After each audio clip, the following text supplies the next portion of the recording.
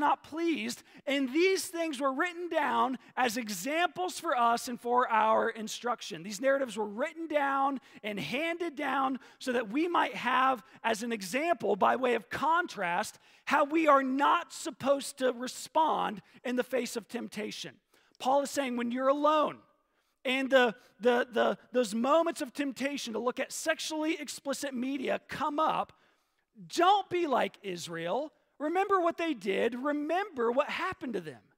When those moments of temptation to engage in sexual activity with someone not your spouse, when that old high school flame reaches out on social media, or when a coworker who's not your spouse makes a pass at you, remember what Israel did in the wilderness and what happened to them.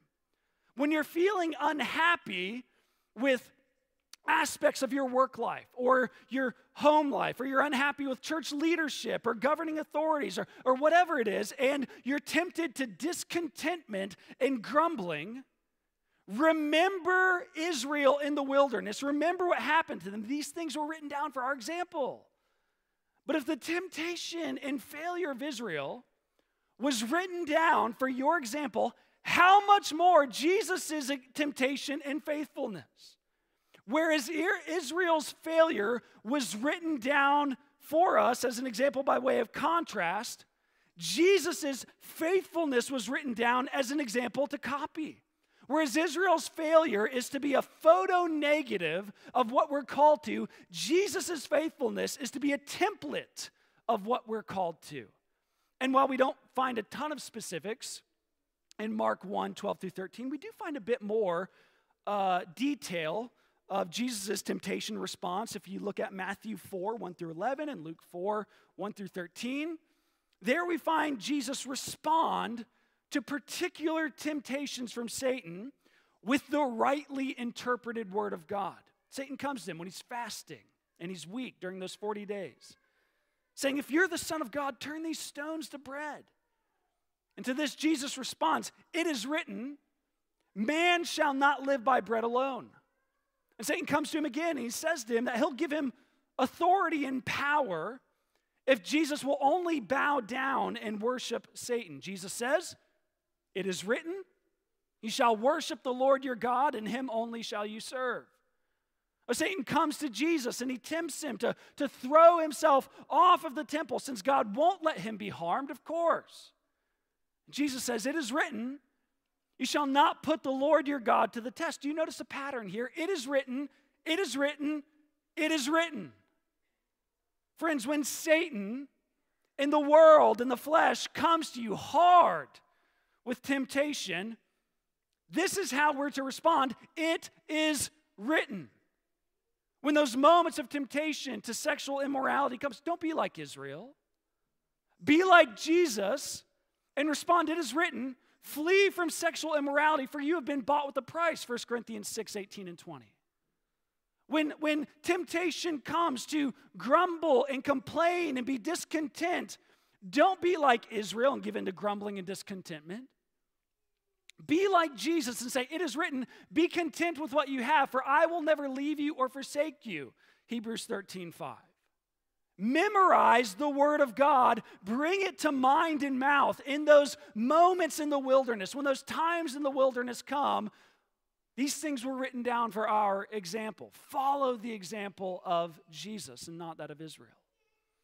But then Jesus' temptation in the wilderness not only corresponds to Israel's, it also corresponds to an even older story. Look with me next at Jesus' temptation in Adam. Look at verse 13 again. And he was in the wilderness 40 days, being tempted by Satan, and he was with the wild animals, and the angels were ministering to him. Now, that probably seems strange, right? And Mark's condensed account of this event, so like he's not got a ton of space. And yet he includes that. Why? He obviously thinks that's important. Why is that important to Mark? That Jesus was with the wild animals. He's not wasting any words. Why is that detail important? I actually think there's more than one correct answer to this, but chief among the correct answers would have to be that Mark is trying to draw our attention back to Genesis 1, 2, and 3 and the temptation and failure of our greatest grandparents, Adam and Eve. Israel was not the only temptation and failure that Mark was hearkening back to here. He's hearkening back to Adam and his temptation and failure in the Garden of Eden. But what's more is that Mark seems to be highlighting the greater difficulty that Jesus faced in his temptation. So notice, Adam was in a peaceful garden, no curse yet invading our world. He's in a garden. He's not in a wilderness. And he's with tame animals, not wild beasts. Adam is there as God's representative in Eden, called to exercise dominion over a world wherein there's no sin, no suffering, no curse, no thorns, no thistles, no wildness. Adam is called to exercise dominion as a petting zoo attendant, but Jesus is here as Steve Irwin. Like, he's hardcore. He's going through a much greater test and difficulty here. And yet, instead of ruling over the peaceful garden and tame animals, Adam fails. Instead of, Adam lets an animal, a creeping thing, a serpent, exercise dominion over him. Adam sins. And when Adam sinned, we all sinned and fell with him because he's our federal head. He's the federal head of humanity. And so ever since Adam sinned and fell, we're all born guilty and in sin. We all are born with a nature corrupt and prone to sin. And we all actually sin as soon as we're actually capable of it. But Jesus, as the second Adam, as the new parental head of humanity, of the new humanity, instead of falling short in the face of temptation, he is faithful. And the fact that Mark is hearkening back to Adam here is further confirmed by this last little bit here in Mark 1:13, when Mark writes that the angels were ministering to him. So the angels had come to serve and assist Jesus. The actual word is the word that we get deacon from. They were coming to deacon Jesus. They were deaconing Jesus. They were serving him. And they come to do this in his hour of testing and temptation. And it's evident here that Mark has a particular passage in mind in the Old Testament that serves as a connector between the Genesis account there and Jesus' temptation here. Psalm 91, 11 through 13, where we see angels ministering and wild animals. There the psalmist writes about the coming Messiah, saying, "For he," that's God, "will command his angels concerning you to guard you in all your ways. On their hands they will bear you up, lest you strike your foot against a stone." So God will send these angels to minister to you so that you will not falter, God says to the Messiah. And listen, you will tread on the lion and the adder, the young lion and the serpent you will trample underfoot. In other words, God has told the coming Messiah, my angels will minister to you, and you will trample the wild animals underfoot, which of course is a reference to Satan. You remember back in Genesis 3, Satan comes in the form of a serpent.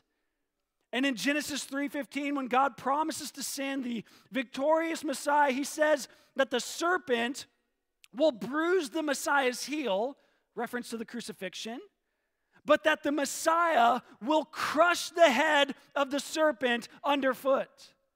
And this promise is reiterated in Psalm 91:13. And here in Mark, we find Jesus being victorious in the face of Satan's schemes and remaining faithful as the new representative of God's people. So you can see here, Mark is not only putting forth Jesus as our example, but as our Savior. This is why he's hearkening back to Genesis 3 and Adam's failure. Mark is showing us that while sin came into the world by Adam's disobedience, salvation has come into the world by Jesus' obedience. In Romans 5:9, Paul says this. He says, "For as by one man's disobedience the many were made sinners, so by the one man's obedience the many will be made righteous." Here's the thing. Jesus most certainly has come into the world to be our example. So he has shown us what a righteous life of obedience looks like. He has called us to follow him and to mimic him in it. And yet if that's all that Jesus has done, we are hopelessly lost. We are hopelessly lost because we already haven't followed the example of Jesus. We have already fallen short of his righteousness, and we will do so again in the future. And so we not only need his example, we need his salvation, we need his righteousness, we need his justification. And I want you to see here that his faithfulness in the midst of this temptation is essential for that salvation and justification to be given. So normally for most of us, when we think of Christ's work of salvation, we're prone to think of his death, hopefully his resurrection, and obviously that's right, that's the emphasis. But have you ever thought about the importance of Christ's righteousness and his obedient life and how it relates to your salvation and justification? Have you ever thought about how the righteousness of Christ that is credited to our account in justification is the righteousness that he achieved in living a life of faithfulness and obedience during his 33 years here on this earth? The righteousness that he grants to us in our justification is the righteousness that he achieved when he withstood the temptation of Satan in the wilderness for those 40 days.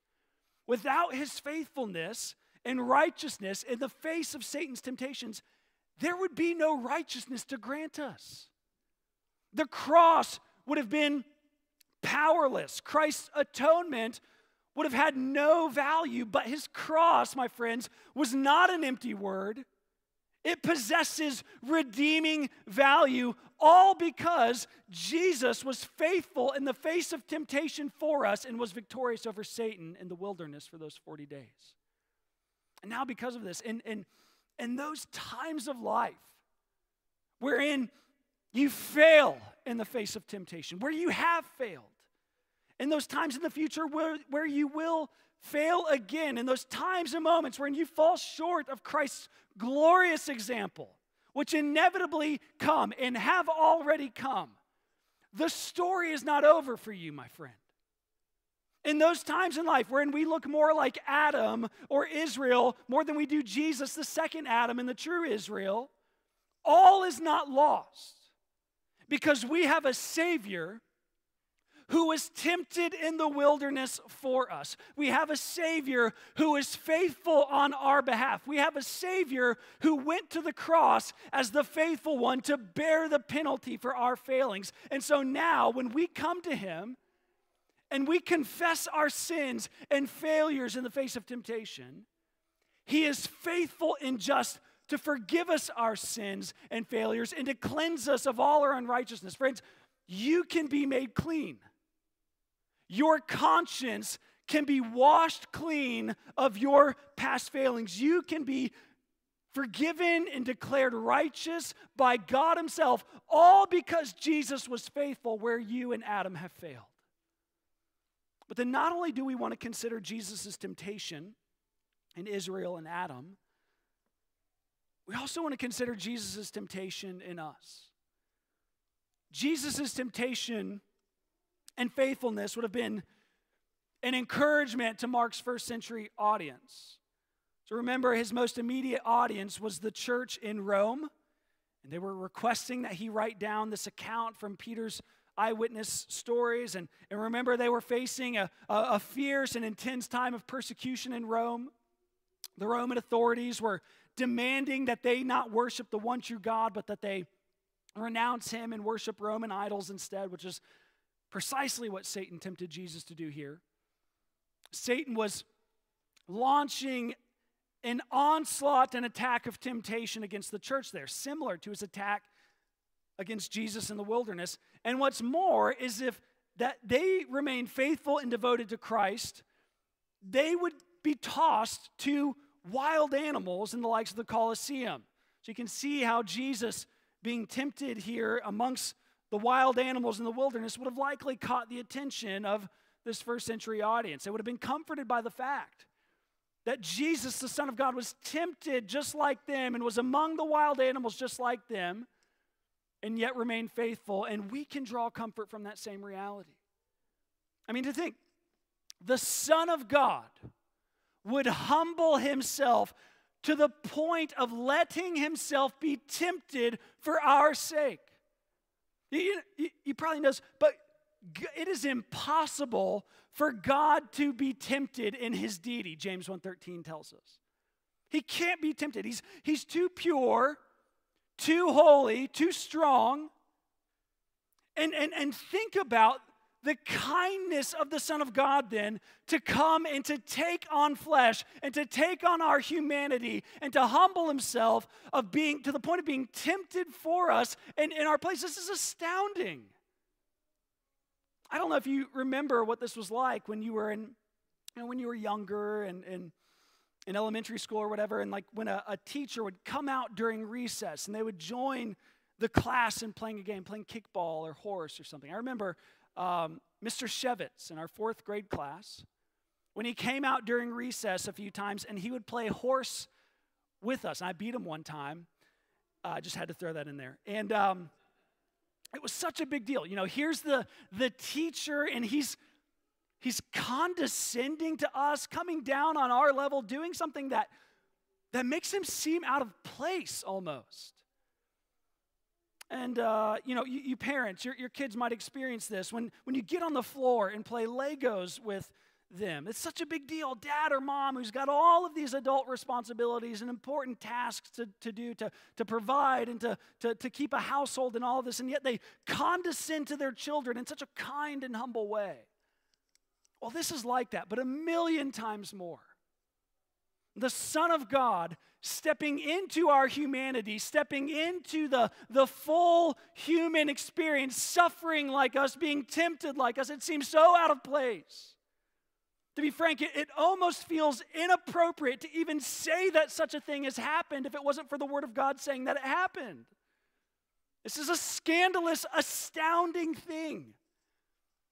But it's also a comforting thing to know that you worship a God-man who knows what it is to be tempted, who has lived through the wilderness of this life, who knows your human frailty. This is astounding and comforting. There's nothing like this anywhere else. And the author of Hebrews, he picks up on this reality from Jesus' temptation. And he talks about this in Hebrews 4:15 and 16. Dane Ortland says that this text is like a stethoscope placed right over the heart of Christ as it beats for his people. And it says, "For we do not have a high priest who is unable to sympathize with us in our weaknesses, but one who in every respect has been tempted as we are, yet without sin. Let us then, with confidence, draw near to the throne of grace that we may receive mercy and find grace to help in time of need." You see, because Christ has been tempted as we are in every way, we have a God who is able to sympathize. We have a high priest seated in the throne room of heaven who knows what it is to be tempted and therefore sympathizes with us. That's astounding.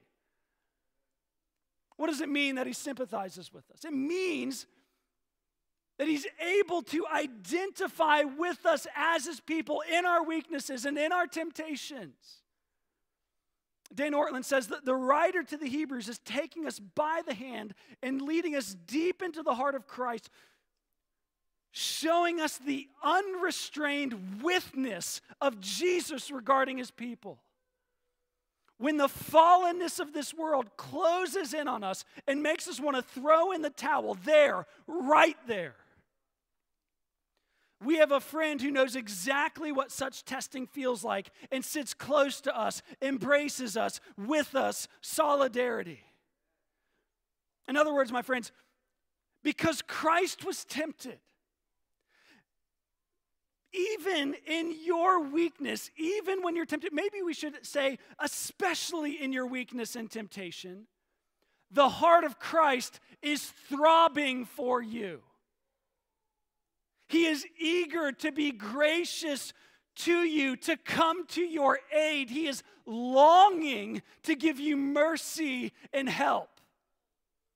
And for that reason, in those moments of difficulty and temptation, when we're walking through the wildernesses of our lives, we can draw near with confidence to the throne of grace to receive mercy and help. Because Christ was tempted, we can draw near with boldness even, without a whiff of hesitation or tentativeness or trepidation. We can draw near. And we can find mercy for our past failings and help for our present temptations. Because he was faithful on our behalf, we find a sympathetic high priest who has mercy on our past failings. And because he was tempted on our behalf, he offers present help to follow his example. My friends, I know that in these moments, in the wildernesses of life, when those times of testing come, and difficulty come, and battling come, and temptations come, those are the moments, even in those moments where you've already given in to temptation. Your conscience condemns you. Satan lies to you. Those are the moments where you feel like you're most alone, like Christ is furthest away. You feel so isolated, alone, most helpless. Mark 1, 12 and 13 is showing you that you're not. Because Christ has already been there for you. And because he's already been there for you, he is also there for you now if you draw near to him. That's why this would have been so encouraging to Mark's first century audience. And that's why this is encouraging to us now. My friends, Jesus was tempted and faithful for us. And here he is offered as our example, but more, he is lauded as our victorious Savior and as our sympathetic high priest. He is all of this and more for us. And thus, Mark 1, 12 and 13 gives us every reason when we're in the wildernesses of life to look to him, to trust in him, to draw near to him in our sufferings and sins and our temptings and temptations and testings. We can draw near to our sympathetic high priest and find mercy for our past failings and present help in the face of temptation. He is enough for us in this way. Let's pray. Father, we thank you for the wilderness journey of Jesus here in Mark 1, 12 through 13. We thank you that he was tempted for us. But moreover, we thank you that he was faithful for us because we have failed time and time and time again, and we will fail again in the future. And so we need his salvation. We need his forgiveness. We also ask for the wisdom and the grace and the knowledge in those wilderness moments, in those temptations in life, in those testings. Help us to have the wisdom to draw near and to receive mercy and grace and help in time of need. Give us strength thereby to follow Jesus' example and not that of Israel. Lord, make much of Jesus in our hearts and in our lives. Help us to be faithful representatives of him. And help us to be dependent upon him always, because he's the faithful one. He's the excellent one. Help us to look to him. We pray in his name. Amen. All right, my friends. And we move from the ministry of the word to the ministry of the table here. And we're reminded as we do so of what we've already been hearing about. And that's that Jesus was faithful for us. He was obedient to the Father even when it took him to the cross. When he met with Satan again in the garden. When he met with temptation in the garden. And yet he told the Father, not my will, but your will be done. And he went to the cross. And his body was broken. And his blood was shed. So that we would be forgiven and set free from our guilt and condemnation and the power of sin. And then he rose on the third day, and he ascended into heaven, and he sent the Holy Spirit. And because of this, we're not only remembering Jesus' death, his broken body, and his shed blood, but we're also experiencing a present communion with him. As we partake of this meal, we remember that Israel partook of the Lord's Supper in the Old Testament as they ate the mysterious bread, manna, and they drank from the water that came from the rock, and the rock was Christ. Well, here we are participating somehow, spiritually, in the body and blood of the Lord because Jesus was hit just like that rock, and blood and water came forth from his body just like that rock in the Old Testament. And then not only that, but we're also looking forward to a day when the battle is won and there's no longer any temptation. We're called to receive this meal and to partake of this meal until the Lord comes, when we will eat this meal with him face to face in the marriage supper of the Lamb. And so with that, this meal is a meal of remembrance, it's a meal of communion, and it's a meal of hope. It's a meal wherein we look back, wherein we experience the present presence of Christ now, and where we look forward to his coming again to set us free from the wilderness of life as a whole. And so if that's not your story, if you haven't been baptized in confirmation of your faith in Christ and identification with that story, we ask that you not receive this meal, but that you receive Christ. Would you consider him this morning? Consider what you've heard about his salvation, about your conscience being washed clean and you're being saved forever because of the person and work of Jesus. And would you take Christ? Not this meal, take Christ. If you have any questions, we'd love to talk with you afterward. We'd love to pray with you. Come to Veritas in 10. We'd love to chat with you there.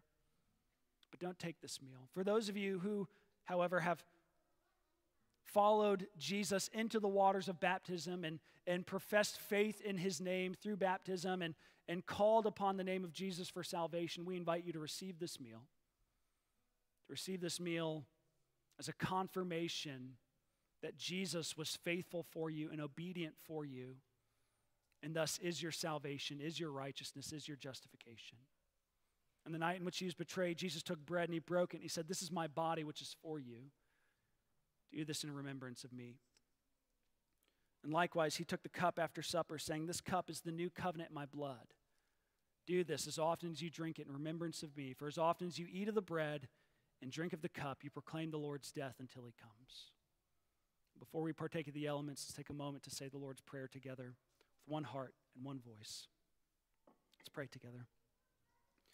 Our Father in heaven, hallowed be your name. Your kingdom come, your will be done on earth as it is in heaven. Give us this day our daily bread, and forgive us our debts as we also have forgiven our debtors. And lead us not into temptation, but deliver us from evil. For yours is the kingdom and the power and the glory forever. Amen. My friends, the body of Christ, which is broken for you, take, eat, and be thankful.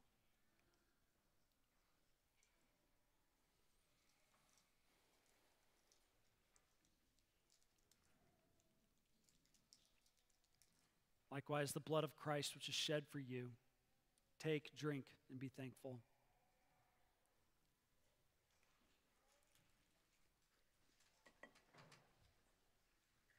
Amen. Let's stand and sing together.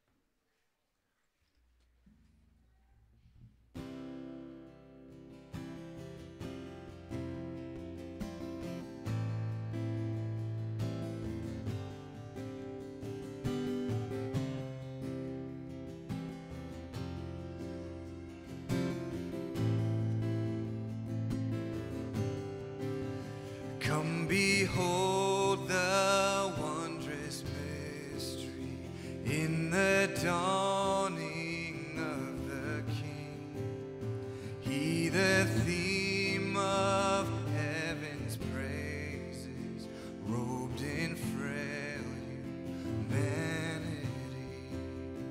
In our longing, in our darkness, now the life has come.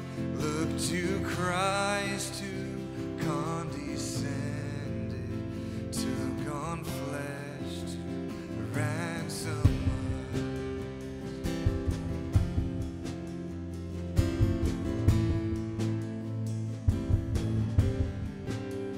Come behold the wondrous mystery.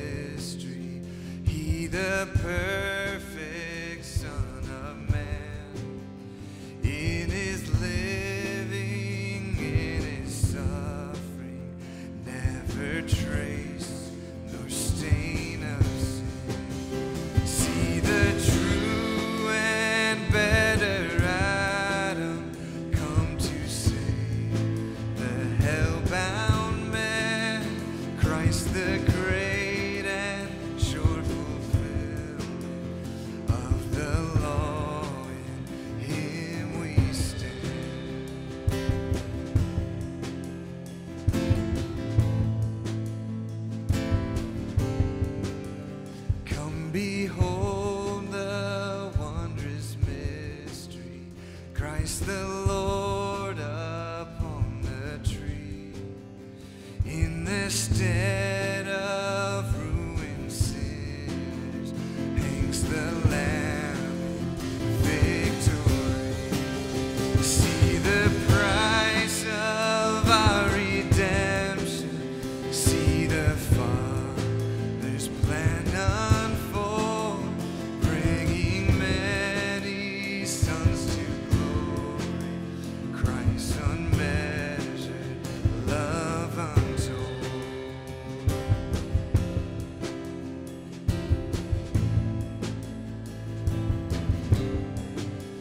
Come behold the wondrous mystery, slain by death, the God of life.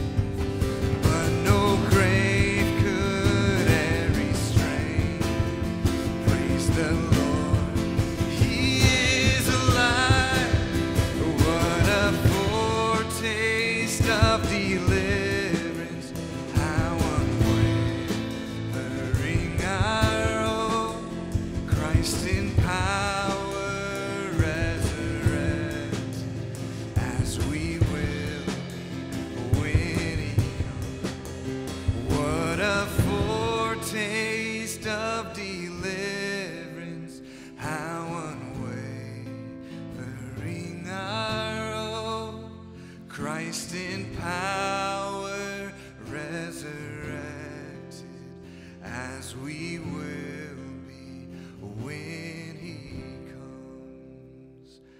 Amen. Just a couple announcements for us as we prepare to go. We have a Veritas in 10 directly after the service. So if you're visiting with us today, or if you've been visiting with us for a while, we'd love for you to head downstairs into the dining room. The pastors would love to meet you. They'd love to tell you just a little bit more in 10 minutes about what our church does outside of Sunday mornings, and to give you a chance to ask any questions that you might have about our church or how you can learn more or get connected more. So that's immediately after the service, after the benediction. You can head downstairs to meet the pastors. The rest of us are going to wait for Colin and Josiah to come dismiss us by row. Lastly, we end with a benediction. If you want to put your hand in the air to receive it, you can do so now. May the God of peace Himself sanctify you completely, and may your whole spirit and soul and body be kept blameless at the coming of our Lord Jesus Christ. He who calls you is faithful. He will surely do it. Peace be with you.